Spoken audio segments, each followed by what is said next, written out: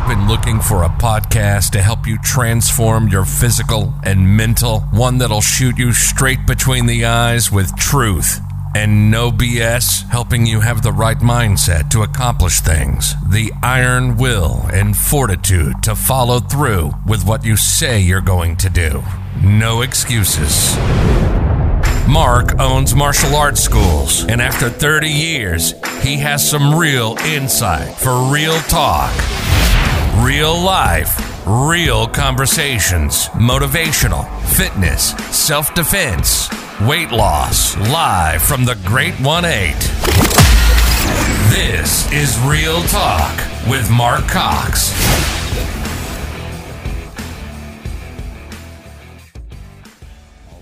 Now we're live. Hey, good morning, Mike. How are you this morning? Good morning. Good. How are you?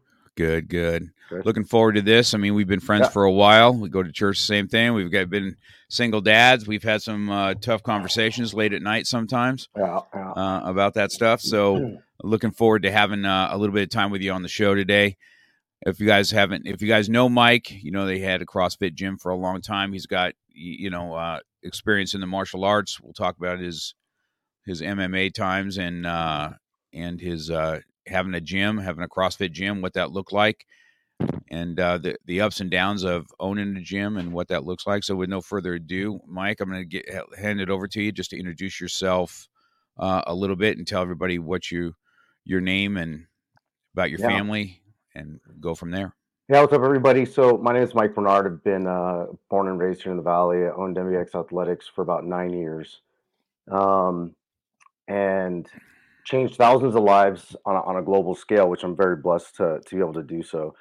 And one thing was when I was in the gym scene, throughout life, you always want to try to find your purpose. And although I helped so many people, from a health standpoint, it just was not my calling still. And when I started my new business, Unbreakable Academy, it was to find my true purpose to actually help people on a much larger scale. And I have a son who's 7, whose name is Nico, and he's pretty much everything to me. So he's my life.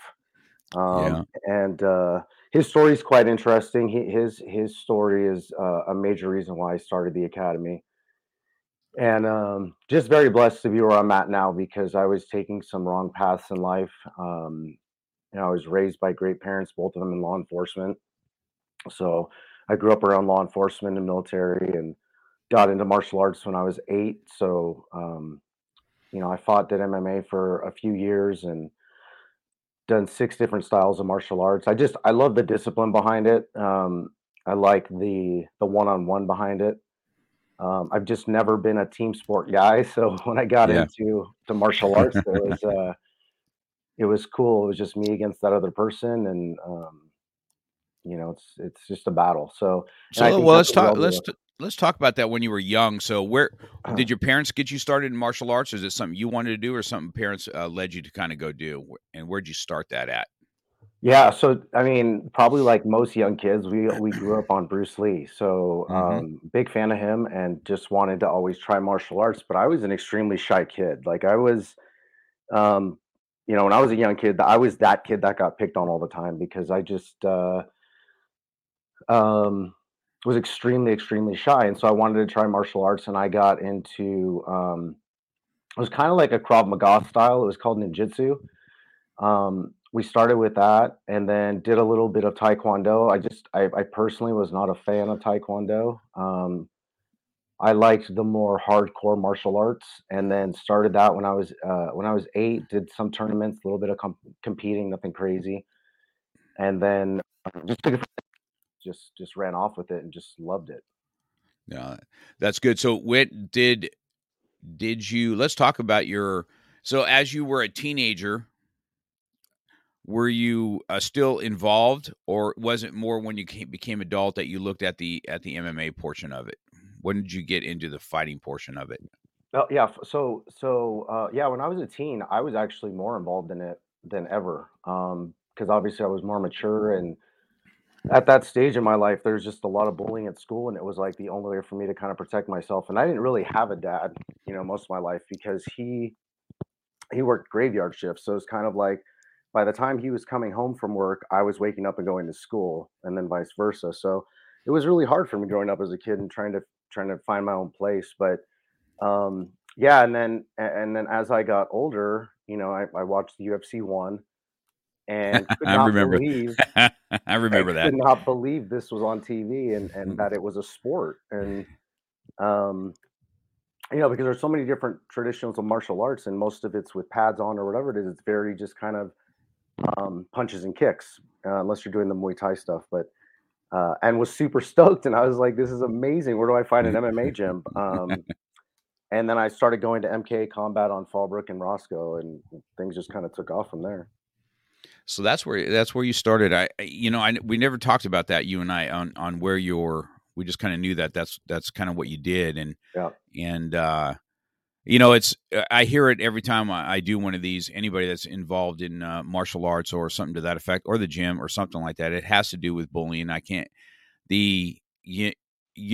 it or not, that was the same for me, even in school. But you talked about kind of being real shy, right? There's two types of responses to bullying, right? You kind of cower down and try and find a niche that helps you have some self-esteem, or you end up cold cocking somebody, and then you figure out that you're almost a bully yourself, right? You know what I'm saying? And that's kind of that path that I took. I remember being in ninth grade, or I was always kind of I was lifting weights when I was 12 or 13, and so even when you're not really fat, you're always called fat because you're whatever it was, or bowling ball.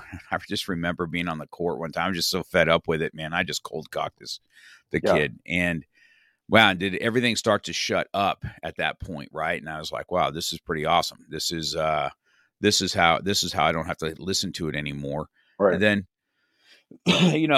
as I grew up in life, I ended up just, hating those that did that kind of stuff, and of course, this is how I got into what I do today. You know what I mean? So, but you're pretty, when people see you, you're pretty, your physique is pretty phenomenal as it is. But so let's talk about the weightlifting.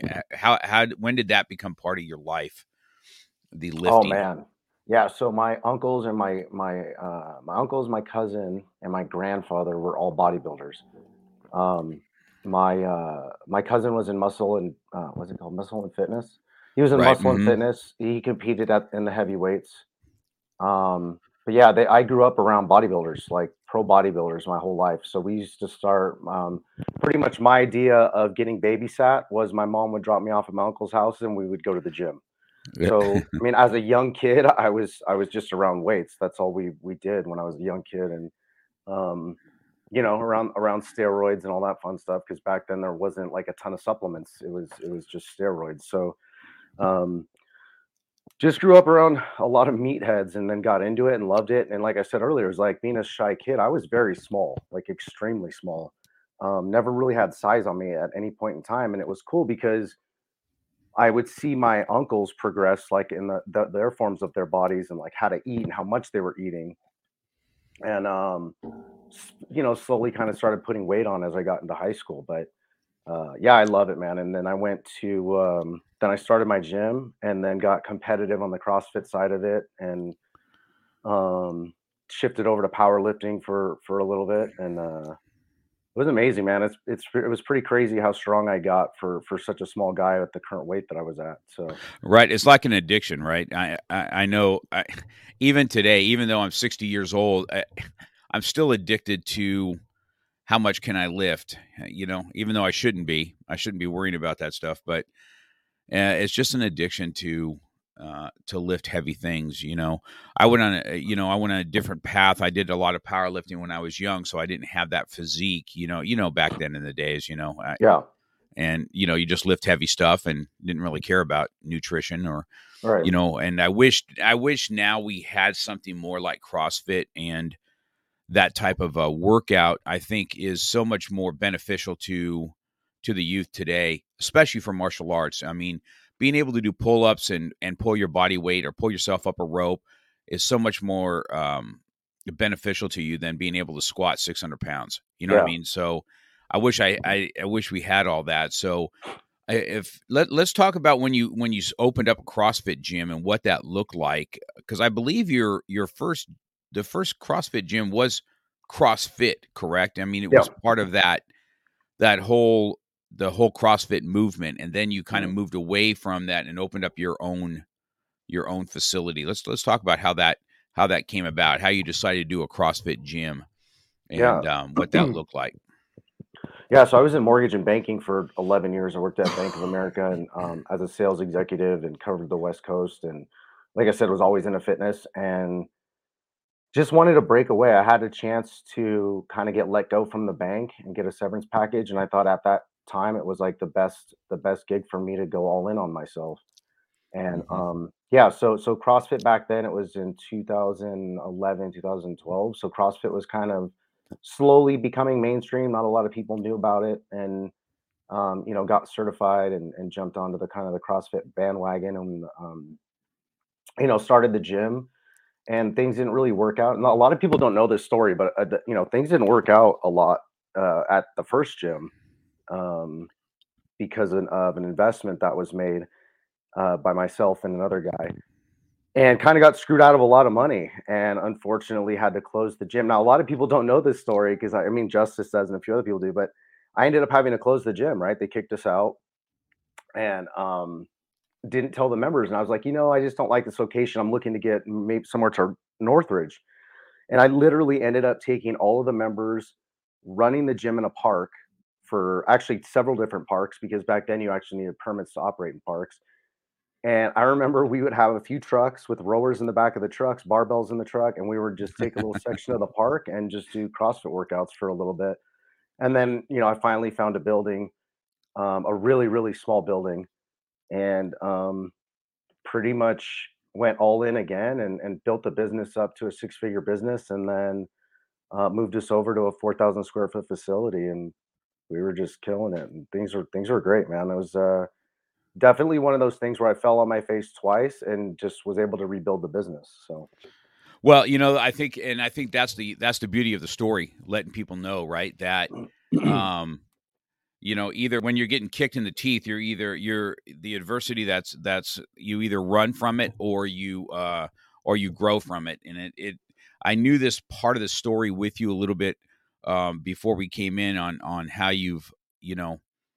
how you fell down in the beginning, and then you built it back up, right? You just didn't keep yourself down.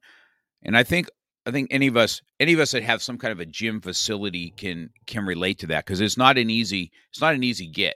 I can tell you that. No. And I remember 6 months into my business, I was going to sink, man. I was like, man, and I needed to find somebody. I needed to find a coach. We have a coach for when we lift, or we have a dietitian, for food and supplements. But, nobody ever taught us to have a financial coach or a business coach. Yeah. Right. And I said, I needed to find somebody, and I went looking. And I just happened, it's funny, is that Black Belt Magazine at the time had the School of the Month. And there's this one School of the Month, and I'm like, wow, this guy just seems like he has it going on. He's in Tennessee. He seems to be a Christian. You know what I mean? I was looking for that. And so I called him and I said, hey, this is where I'm at.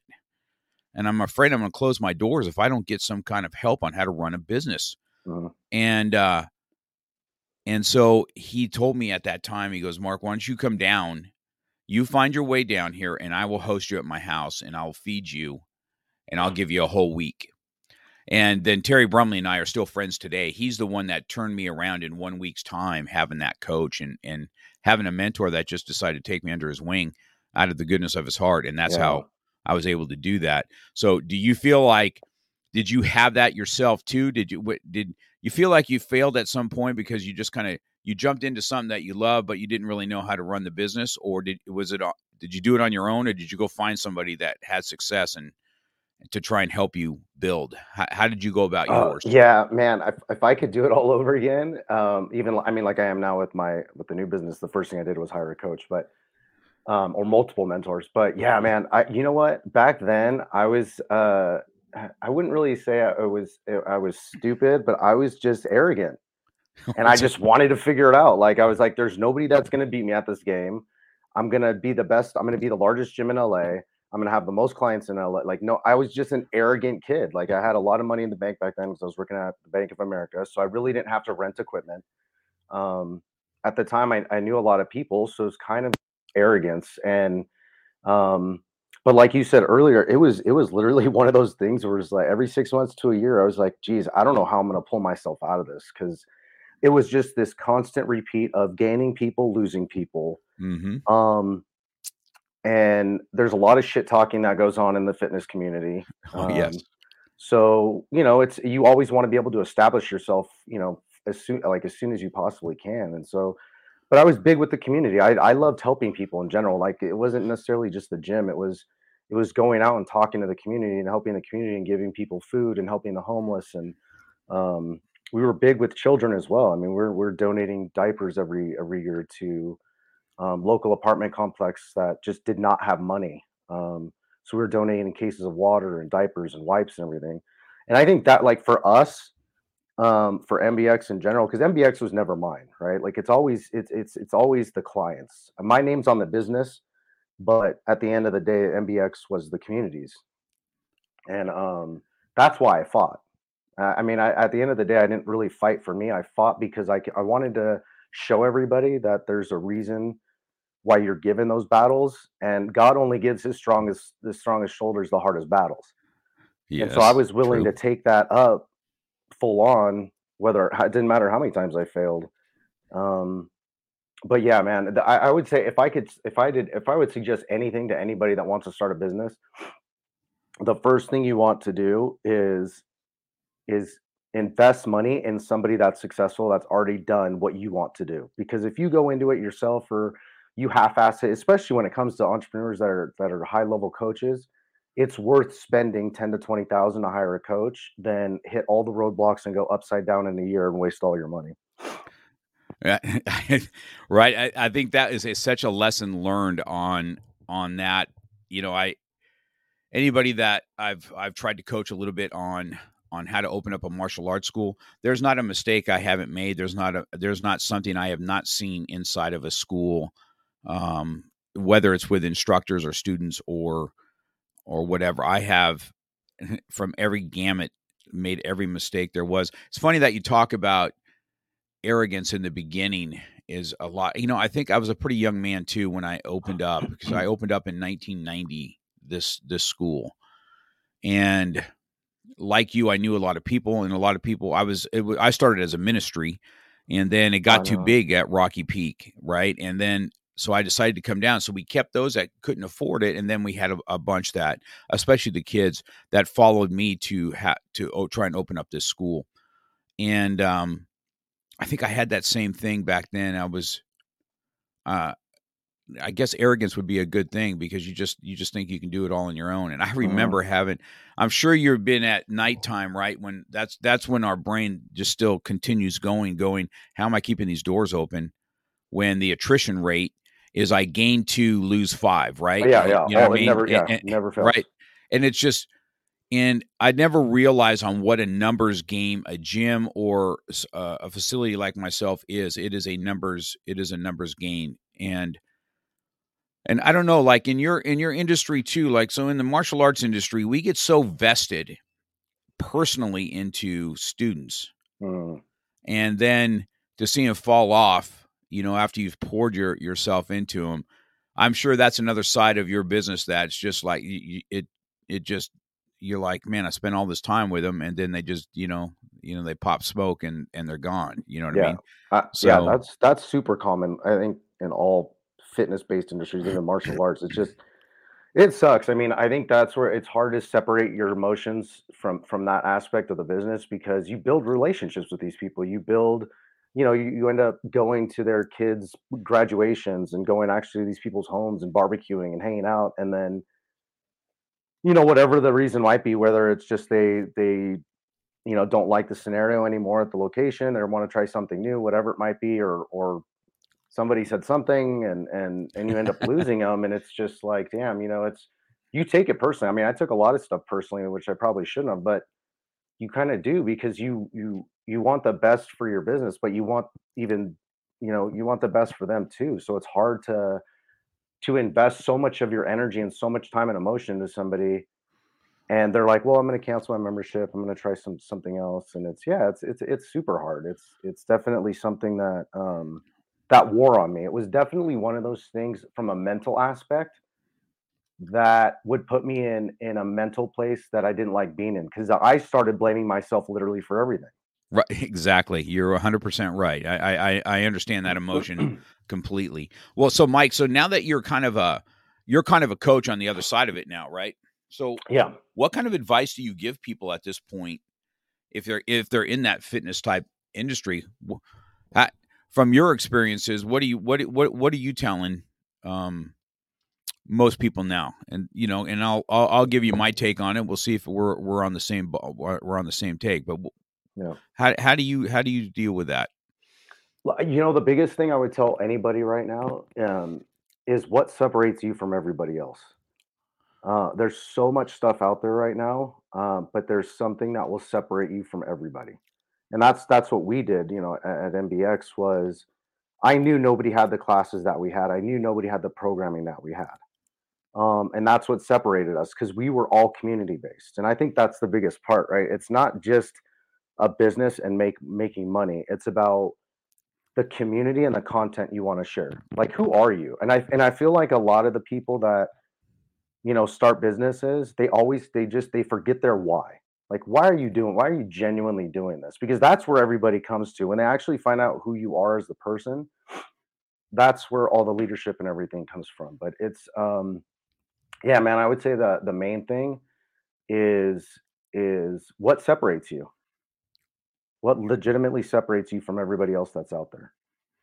Yeah, I think that, and I think that's a great question that you pose on people, for sure. That would, and I think even in my own school, community is probably one of the most important things. But you grow as you're in a community too. I've been here for 30 plus years now, so it's almost like Mark Cox's studio is part of the land at this point. Because I've been here for so long. So most people know of the school, or know my name, or at my son, whatever. And people that's been with me for 20 plus years.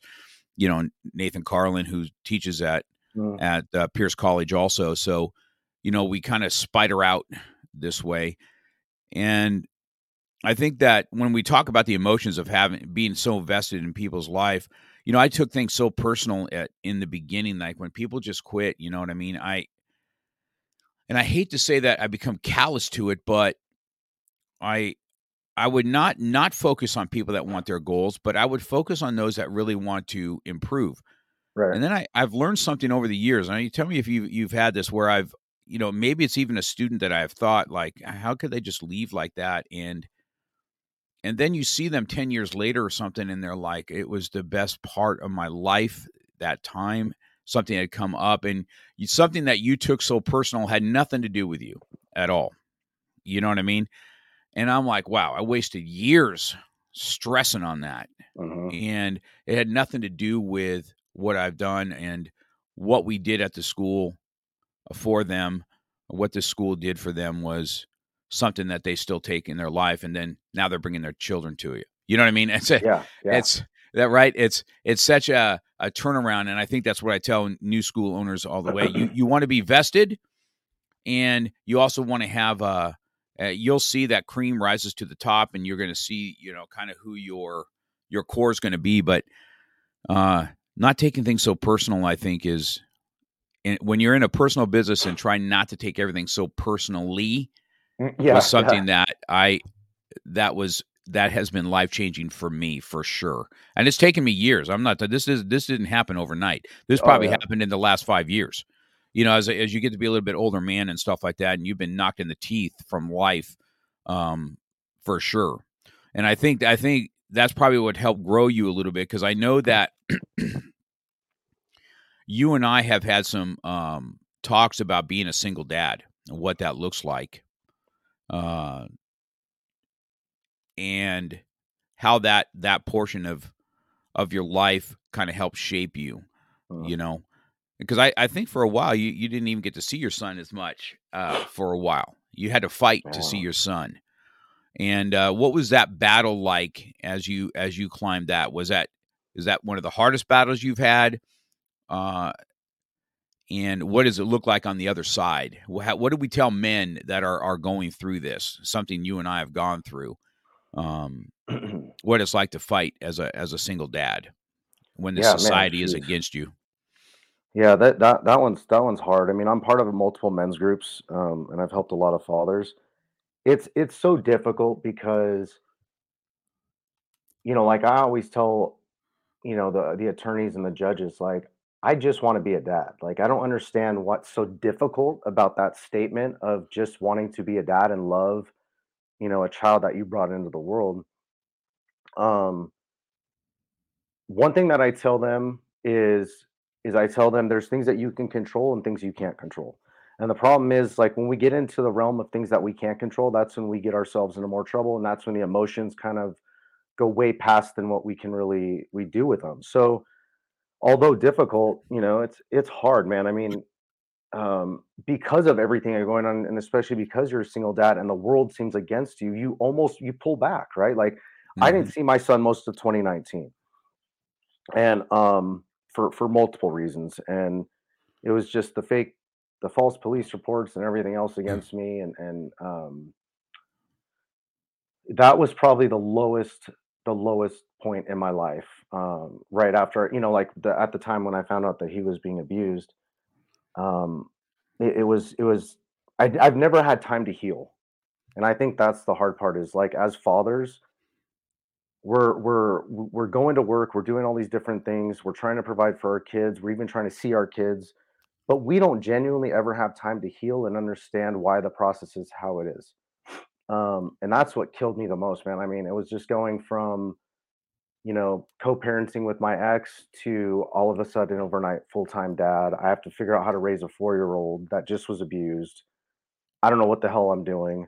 And it was crazy because I went through the same thing, and it was literally the same thing that happened to Nico was the exact same thing that happened to me. Um, but yeah, man, it's so hard to give advice to dads that are single dads, because we're just in we're just in like this bubble, and it literally feels like you're alone 99% of the time. Like, nobody listens to you. They don't care about your emotions. It's a very hard place to be in. And I always compared it to prison. Because there was a few times I went to jail, and it was just like, God, I just feel alone right now. I can't talk to anybody. Nobody understands me. I screwed up. My fault. But that's what it feels like. It legitimately feels like prison. I mean, I didn't see Nico. I'm going through the same thing again this year, where I haven't seen him most this year. Or excuse me, I'm sorry, 2021. Same thing again. So 2019 repeated itself in 2021, and more fake police reports, more this, more that, and I didn't see my son again for most of 2021. Yeah, I think it's a story out there, Mike, that is important, because same thing here. I've chewed this dirt where, you and I we've talked some personal stories that, excuse me, we don't need to share here, but, what it's like to be a single dad and have, it's already hard enough to be a dad, right? Yeah. Father's Day comes around. Nobody really gives nobody gives a shit what we, how we feel or what we think anyway. Right. We're kind of on the bottom of the barrel, when it comes to that. And then society kicks you in the teeth anyway, right? Any dad on TV or anything like that. This is a good student. This is the one that runs my Simi Valley School. This is Jay. He was a single dad too. He's in our club. Okay. And he's never met you, but hoping to see you in the future. You'll like him. He's one of ours. Cool. And so, I remember going through this, man. I was so angry all the time. I don't even know how my business survived it. It has to be my staff. Because I remember in those stages, I was so angry all the time that I just couldn't, nobody just there was nothing men's health wise to thing outside the gym and fighting. I don't know what else there would have been for me. I mean, I was sparring, you know, I know it's weird, right? People, when I tell them about it, I'm like, I don't know what it was. I just enjoyed, I enjoyed getting hit and I enjoyed hitting. It took things away. It was a good antidepressant for me. You know, and so, anger, anxiety, depression, I think we all had that, and then we all masked it because in your thing, I saw that, right? We talked about having anxiety and depression, and that's hard, right? Being the alpha male in your business, right? And you're the one that has to be on top of your game all the time or put on a face that everything's awesome, and really it's not. You experience that same thing when you're when you were in your gym. I mean, how often were you? I don't know about you, but I was in my gym all the time by myself with no one there, hitting pads or doing what I was doing or lifting or whatever I was doing. I mean, how did you handle your depression and your and suppressing anger when you really wanted to lash out? Man. You know, I got into drinking, you know, even more than I used to, and you know, as I got older, I figured out why I kept getting triggered to go that route. But it was hard, man. I mean, I remember multiple times, like just being at the gym and just crying, like sobbing, because it was just like, when is this going to end? Like, where is there like really a light at the end of the tunnel? And it's like, I'm fighting for my son. I'm fighting my mental battles day in and day out. And it was very few and far between where I could just take a big deep breath and be like, today's going to be a good day. And it was just this constant mental battle that I just beat the shit out of myself over for, you know, a very long time. And to be honest, man, you know, I think that's why I lost a lot of members, because there was just this point in my life where I just did not care. I did not care. And I knew I was falling apart because, you know, like we would have a class or whatever it was, and I don't know why, but I would be passed out in the back room. You know, it was just one of those times in my life. You know, I didn't know where to turn. I didn't know how to deal with my anxiety, my depression, my stress, I mean, geez, dude, like, look, I mean, you know, I've gone through the suicide thing as well, because you get to the point where you don't feel like there's an out, and you don't know how to dig yourself out of this hole. And you know, on top of that too, it's then you're on meds. You know, like I was on meds for years, and it was like still the same thing. It was like I'm still depressed and everything else. I'm still having my suicidal bouts, but and I'm taking pills. And I remember listening to Tony Robbins' podcast one time, and he was like, if you're depressed and you're on pills, it's not the pills. There's something else that's very wrong. And I think that's what we get into. So many people, so many men that I talk to now that take pills and are depressed, once they get through the program, then they understand that it's actually not the pills. It's actually something that happened to them when they were children. And we slowly pulled out all that stuff out of them. They ended up getting off the pills in a few months, which is huge. Yeah, but it's all suppression. That's all we do. But I think a lot of it too, Mark, is we suppress things because that's the environment that we were raised in. That's what we were told our whole lives was, you're a man. There's no crying. You just pick your shit up and you deal with it. And as we get older, since it's been suppressed for so many times, that's all we're used to. So we're just a product of our environment on how we grew up. Yeah, I think that's probably, you're probably 100% right about that. Where I didn't really zip into drinking, I would probably more equate that I slipped into being super aggressive, and where it's just what I don't know, it's just what I was, man. It carried over everywhere, and that, you know, as I look back at it, and I talk to my people that have been around me forever, because they've seen me go through this, my instructors that have been here with me since day one, that still teach for me. And we talk about those times of where you just didn't care. No. And, on my journey, Mike, there was this period of 5 years, I had that false arrest too, just so you know. We've talked about this even when I was with the police department, right? And going through that was like, man, that was brutal. And I was so pissed off all the time. In those 5 years, I didn't care.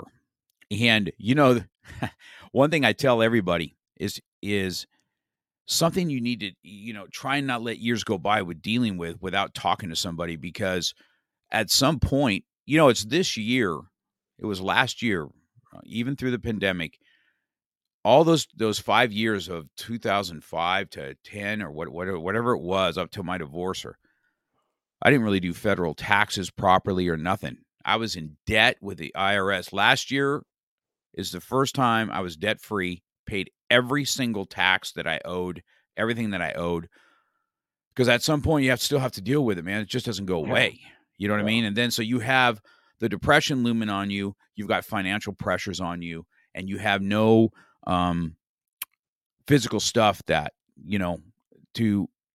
for men to talk about things. I think, because you remember right now, Freedom Church, we started doing Fight Club, right? Right. We brought, how many men when we first started that were like, wow, this is super common amongst men. And I see, like, especially, I hate to use the word alpha all the time, but the men like us that are more age driven have really got, and I don't know what you did. I voluntarily went through some anger management classes. I did it voluntarily for 6 months, right? I went once a week to kind of get some kind of tools for me not to kill everybody in front of me. Right. Yeah. Right. And that was probably one of the better things that I did, because I did learn that, man, there's some other men with some real, I thought I had some anger issues. I'm not bouncing women off the side of the bedpost, you know what I mean? Right. And seeing what that was like. How did you turn? Where did you turn to get some help now that, and we'll talk about what you're doing now to help others, but where did you originally turn for help? What did you do? So me going through anger management was giving me tools. What did you do to try and help? What helped you at least turn the corner? Or have we turned the corner? Yeah. Jesus, God. I mean, it's been, I would say last year was my breakthrough for everything. I've cleaned up my drinking and my habits and all that fun stuff. A lot of it was, I went back to my roots, which was just lifting and being alone. Like, and what I mean by that was, I stopped surrounding myself with the same people that got me where I was my whole life. And it was to the point where I lost a lot of friends last year. I lost a lot of friends in 2020 as well. And the thing that I live by now is my average 5, what I like to call the power of 5. And so the power of 5 ideally is your 5 top friends, or the 5 top people in your life that will keep you accountable. They'll keep you going the right path, whatever it might be. And those people are the ones that I will spend 95% of my time with. And unfortunately, it's the only way for us to grow is if we change. I mean, if our lives won't change unless we change. And the problem with a lot of us is that we get into this comfortable phase of being around the same people, being around the same habits, and we expect things to change. And that was one big thing that, I got into, was listening to a lot of podcasts and just kind of being alone with my thoughts, and like literally sitting there and asking certain people, like, dude, how did I get where I'm at? It's like, well, Mike, look who you hang out with. Or Mike, look who you associate with. Like, what I mean? There's so much involved when it comes to the people that you're on and the influence that people have. Yeah, man. And the gym, being like a head case, like I like to call myself, because, and I don't think it's a bad thing either. I think that now that I can control my thoughts more, it's a beautiful thing. It's the more mental aspect of it. I'm no longer going to allow mind to control me. I'm going to control my mind. And it's all how we look at it. And I think that's the biggest part is when we get into habits, and this is the thing that people don't understand is you have to create habits and stick to those habits. Things genuinely change. So many people that I'll talk to, they'll feel better after a week or two in the program, right? And then they'll go to their back to their old habits. And so shifting back to that old lifestyle of who you used to be is where people get in trouble. So that's why the program is so in your face because you have to change or your life won't. So yeah, long story short, it would probably be just going back to the gym and literally, oddly enough, um, I journal every single day. That's amazing. I did that for a long time too, especially in my, it's funny. I came across that book, that journaling book, what I was thinking back in the day. I was like, I'm a million miles away from this. You know what I mean? What I was feeling back then, getting past this. I remember when I first going through the divorce and everything, I remember this is a young kid, a young pastor. And he just said, I'm telling you, my dad has been an attorney, for divorce for years.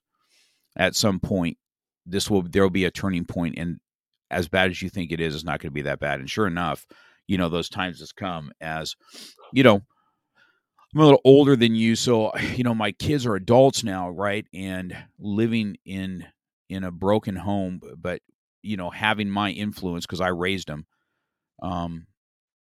has been rewarding. So that's one thing I do tell men. They're stronger than they think. And, it's okay to find that circle of influence. It's funny because I tell my students the same thing. You are a product of who you hang out with. So you're going to hang out with dirtbags. Yeah, you're going to be a good dirtbag. Yeah. You want to be a better dad, a single dad, go find some single dads that made it happen. Okay. Not somebody that has this marriage and they think they know, they don't know. You know what I'm saying? It's just like weight loss. Some skinny guy telling me how I feel was a little bit different than somebody that struggled like I did, right? And so, it's just one of those things that you are a product of who you hang out with. Well, so let's get into what you are now. So you have it's called the Unbreakable. Yeah.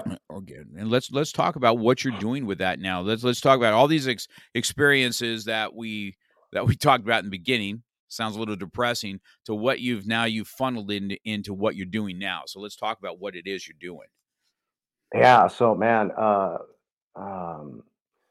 Unbreakable Academy, man. So I started the academy solely based on helping people find their true purpose. It was pretty much like everything I grew up with. I remember sitting when I was writing out the Unbreakable Academy and just, what does the Unbreakable mean? Like, because I had all these different names and it was going to be unstoppable. And I was like, that's lame. It's, like you can't be unstoppable. Everybody's stoppable. So I was like sitting there and I was just thinking all the different times in my life, it was like the abuse, the alcoholism, the fighting, the jail, the bad relationships, the business ventures that went upside down. My son being abused. It was just everything that came together when I was writing this whole thing out. And I was like, damn, I'm like unbreakable. Like I'm still changing lives when I should not be changing anybody's life. Yeah. And so it was one of those things where when I built the business, I'm like, look, I want to be able to help people, break those mental barriers for people and help people find their true purpose and understand why that their current lives are not their fault and that it's a product of how they grew up. And I do tons of stuff now and I have a sub-release technician that helps me as well. But one thing I found out is I was taking so much burden on from all the different people that have screwed me in my life, whether it be my parents, friends, whatever. And the thing behind it was none of that was my fault.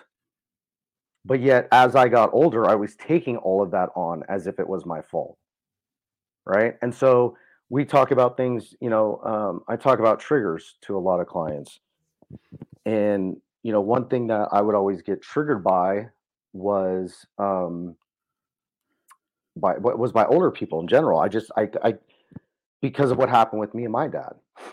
And if a older person said something like a smart ass remark to me, it would trigger me. And out comes the emotions, out comes the anger. And when I figured out that it wasn't that particular person that triggered me, it was actually what I grew up with that triggered me, then I could start reversing everything and understanding why I was triggered and how to reverse all of it. But at the end of the day, the academy is to help people get to that next level and actually start putting themselves first and believing in you, because it is about you, and you can't help other people be better unless you are better. So it's all about, honestly, it's like 6 weeks of selfish, just being flat out selfish. It's all about you for 6 weeks and rebuilding the person that you were always meant to be, and letting go, pretty much stop living in the past, right? Like I always have this thing. It's, forgive yourself, forgive your younger self, right? Yeah. And then it's believe in your current self, and then create your future self. And so it's just a breakdown of everything, right? Like when we're kids, we unfortunately go through a lot of stuff. So unfortunately, as we get older, that's us. Why we're kids and we're around alcohol more often than not. We're teens, we start drinking. And so, but it's a product of our environment. And I think a lot of it too is there was something I read a long time ago that made me completely shift my perception on things. Is there was a father who was an alcoholic, and there was two sons. And as the sons got older, one of the sons ended up becoming an alcoholic and lived on the street and was homeless. The other son ended up being an entrepreneur and a multimillionaire. And so the story behind that is we all have a path, and we all have options of our paths and how we grew up. And just because you're around that doesn't mean that that's going to be who you are as you get older.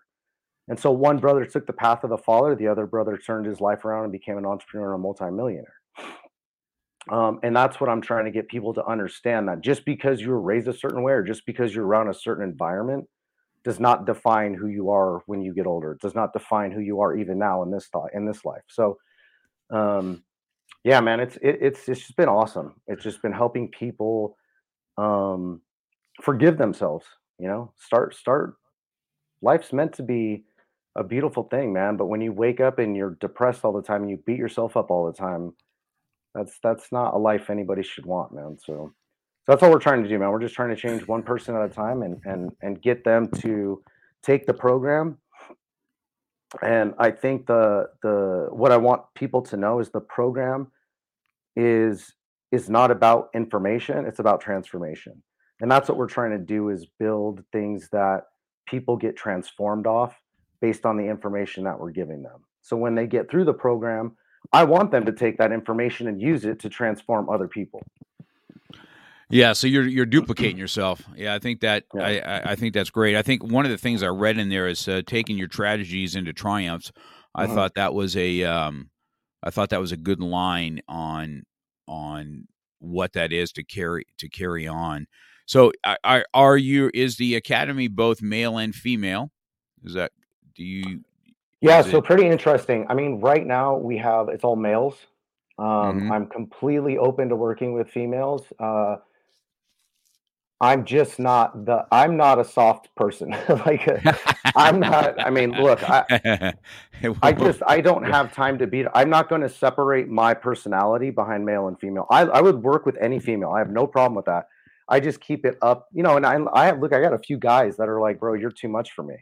I get it, but I mean, they stay in my program and they love the program, but I don't sugarcoat anything. Life is not about sugarcoating anything. You kind of have to just take life by the horns and go at it. So, yes, but right now it's men. If a female contacts me, I'm more than happy to work with the female. I think my staff and my team is great for either sex. My subconscious release technician is a female and she's a Christian, and The academy is built for anybody, but right now men have been reaching out to me more than anybody.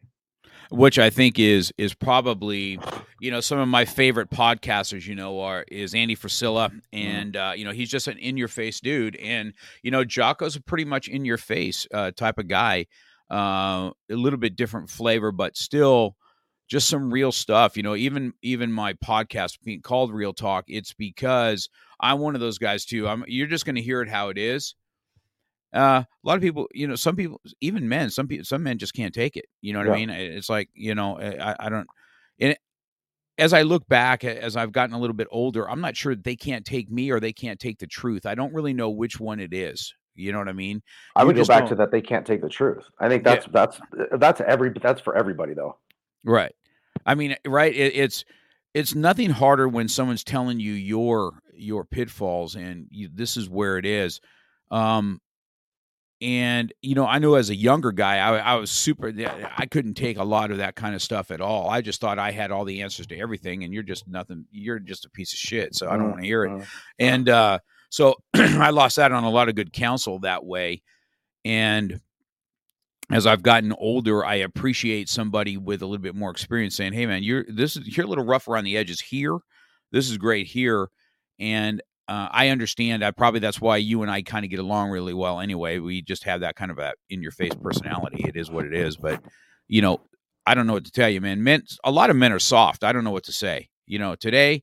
No, I mean that's a straight up true statement. I mean, masculinity is going extinct. Let's just call it what it is. I mean, I've never seen it like this before. When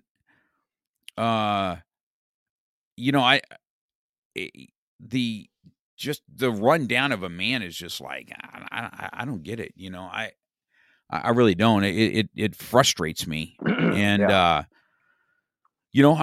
pretty hardcore instructor, but I've produced hundreds of black belts. You know what I mean? I think people are looking for, I might be a little over the top at times, but the tough exterior. Most men with tough exteriors like this or real exteriors, they have a heart underneath there that loves just as much as they tell you what's up. They'll embrace you just as well. And I've watched that in you for a long time. I've watched how you will somebody that just doesn't have something, whether they're homeless or what, something that you'll step in and become that liaison for them, for those that are weak. You know what I mean? Or can't sustain themselves. So, I think you have both sides of that. And I think most men that are real that way have both sides. I don't know. I don't know how you do, but I know you're a strong Christian. And sometimes, I don't know. Have you had it like I had it? Yeah, you're a Christian because you're kind of hardcore. I don't want you. I said, well, that's why Jesus had Peter. Peter was pretty hardcore, right? He was more, he's the one taking out swords and lopping people's ears off. He wasn't the gentle giant by any means. Right. But so have you experienced that yourself in that world? Yeah, I mean, I like to tell people I'm unapologetically me. That's just how that's just how I always am. I unfortunately don't have a poker face. I just say it how it is. And one thing that I tell a lot of clients too is stop apologizing for who you are, right? Like you're who you are because that's who you are. So many different types of people are like, oh, you should try this way, Mike, or try that way. No, I'm not going to try that because that's not who I am. I'm not going to force a certain way of my life to appease other people. I mean, I can't, if I could help everybody worldwide in the academy, awesome. But I know that's not realistic because I don't plan on helping everybody. I don't want to help everybody. I want to help people that want my coaching, and I learned that from a long time with a mentor of mine. He was like, stop trying to help everybody. It's never going to happen. So focus on who you want to help and then, and niche down or whatever it is. But, yeah, man, I think one thing a lot of people don't know about me is I'm very I have a very hardcore exterior, but man, I will give the shirt off my back to damn near anybody, and I'm way more than a lover and a than a fighter. I just I've just been rung around a few times, so um, yeah, I mean, I definitely have a hard exterior, but one thing that I was always taught was to remain humble.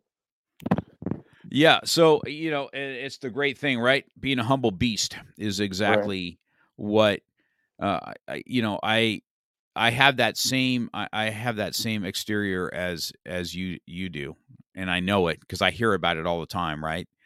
I'm not I don't walk around with a happy face. I don't hug everybody that comes into contact with me. Right, right, right. But if you're in my inner circle, man, I will take a bullet for you. I can tell Yeah. you that. And so I think that's what make you this academy for those that are looking for something. I've encouraged other men, hey, if you're looking for a mentor for yourself, if you can take some real talk, I point them to you quite often. You know what I mean? Um, I don't. I've told everybody this way. The reason I know Justice is gonna shoot me when I say this, but I'm not a big life group fan. You know what I mean? I don't Mhm. like going to people and playing kumbaya and tell everybody. I need to have some meatheads around me, some meat eaters that Mhm. have chewed some dirt, and um, that's why I like this fight club that we did, Mhm. because those are the kind of guys that I like to be around. They're a little more rough around the edges. They're not the perfect. Their language might not be on point. Uh, this is what I like to be around, this environment, because Yeah. it's a real environment. And I thrive in that environment over singing Kumbaya by the campfire. Right. And Yeah, no, I agree with you on that. I think, but but like everything, it's not going to be for everybody, and I don't think it's supposed to be for everybody. mhm. Um, I even have clients where they're like, Mike, I don't want to be in the Facebook group. I just want just with you one-on-ones. Um, and I just started this one. Actually, he goes to Freedom, and he's like, I just want to let you know, Mike, it's okay if you call me out. And I was like, that's gonna happen regardless. But I mean, I'm like, dude, I'm like, just so you know, man, I said, I know we're friends and everything, but um, once you sign the contract, we are business associates. We are not friends. So What's I just want to be clear with that. Uh, but yeah, it's true though. It's super hard. I mean, that's why I don't do therapy. I can't do therapy. I very rarely will do groups. Um, uh, yeah, I've the anger management thing you mentioned earlier. I can't. That just I'm not built like that. What's funny is I did anger management. I was more pissed off by the time I left than I was when I was there. So I can't tell you how many times I left that place going. What the? it didn't benefit me. As I was there to stop being angry, and I was more pissed by the time I left. So I was like, I can't do this. So yeah, so a lot of it, like I said earlier, is just you got to surround yourself with the power of five. You got to get those five key people or 10, whatever it is, but um, and get them to keep you accountable. I That's the just only way you're going to grow. It's so true about that. I think the only thing that survived the anger management that I went through is the instructor was kind of real. Oh, Like he'll okay. just say, "Well, you know what? Stop being an asshole." You know what I'm saying? Yeah, I mean, he yeah, was just like in your face, like you sugarcoat everything, but the bottom line is you're just being a dick. I'm like, right, oh my right. goodness, you're right. And I remember. Well, I remember leaving some of those times going, man, I wouldn't mind bouncing some of these men off their Oh own God. bedpost. Oh my gosh, this is a jackass, dude. I was Yeah, like, well, this is hard because for me in general, I can't. One, the instructor was soft. There's a few guys that cried, and I'm cool with guys crying. Look, I get it. I'm all game for crying. Um, but cry because for something legitimate. Don't cry because you got caught. yeah, like just come on. So I have a hard time with that stuff. I'm more. I need. I mean, look. I don't want to be sexist or anything like that, but I know me, and I know having a female mentor won't help me because I need somebody to be a certain way with me. Mm-hmm. And that's just how I grew up. And so when I talk to a lot of the guys that come onto the academy, I'm like, this is how I coach, and this is how things are done. If you're cool with it, let's move forward. If not, then I'm not the coach for you. And that's just Yeah. always how I've always been.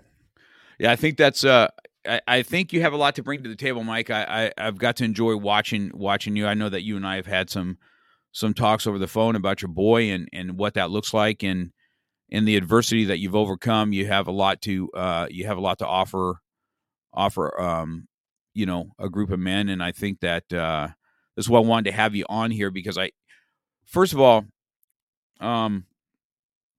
there's just not a lot of stuff for men. You know what I mean? Even my own son, I'm going to do one with my son, Daniel, that had a eating disorder.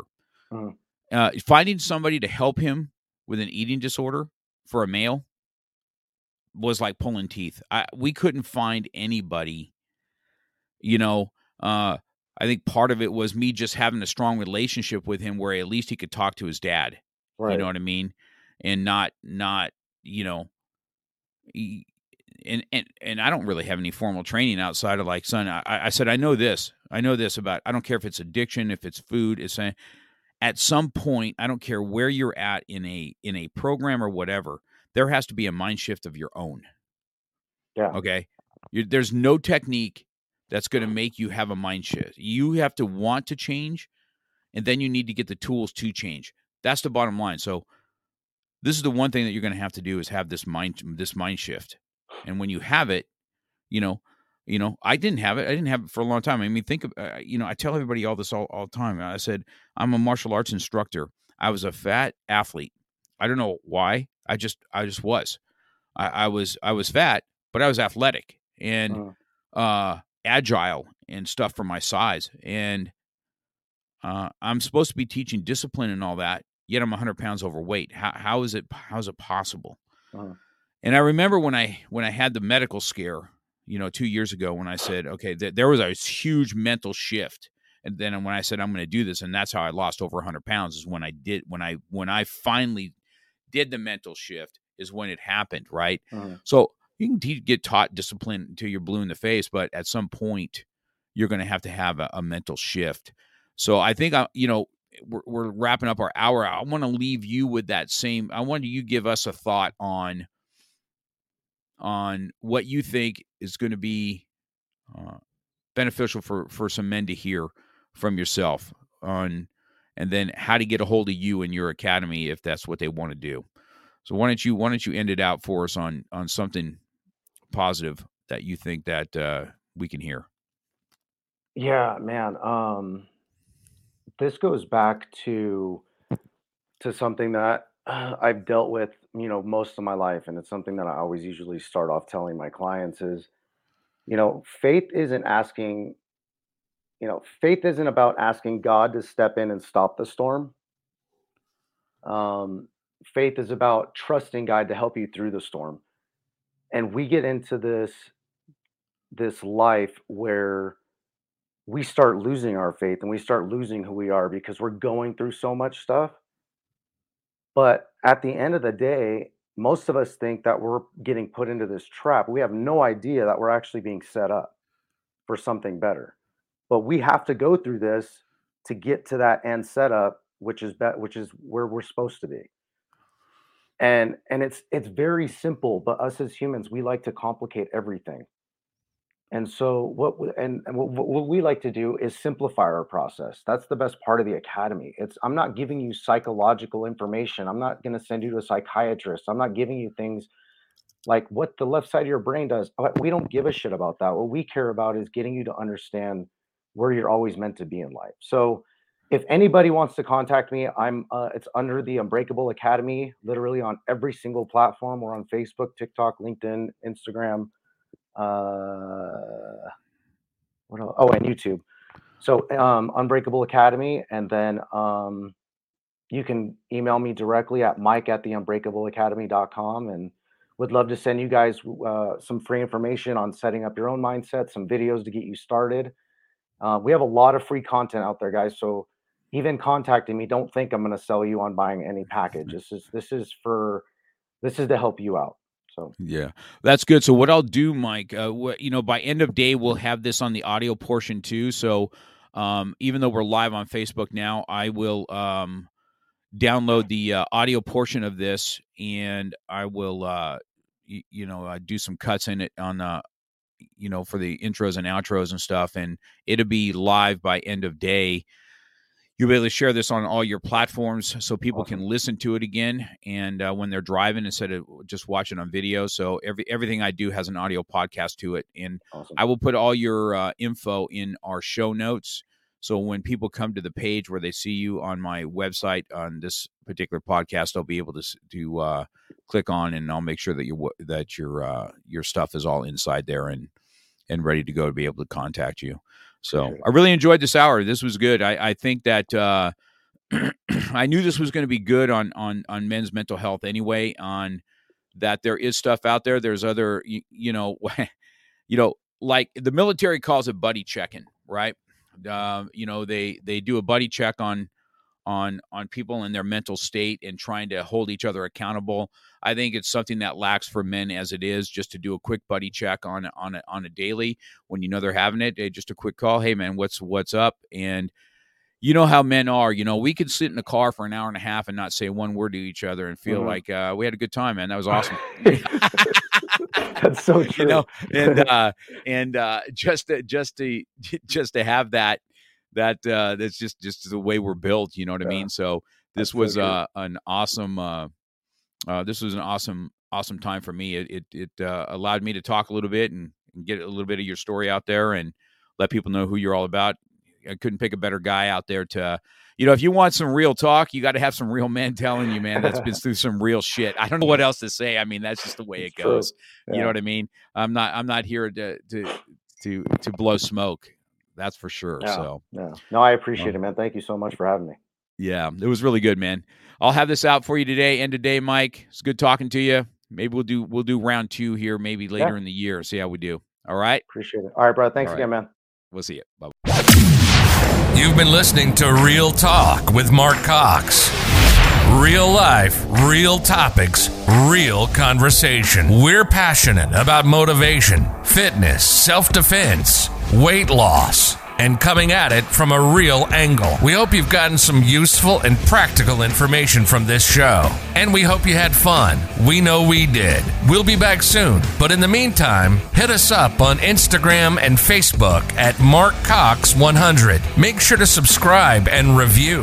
And tell a friend or two about the show. For more, hit up the website at markcox.com. Till next time, keep it real.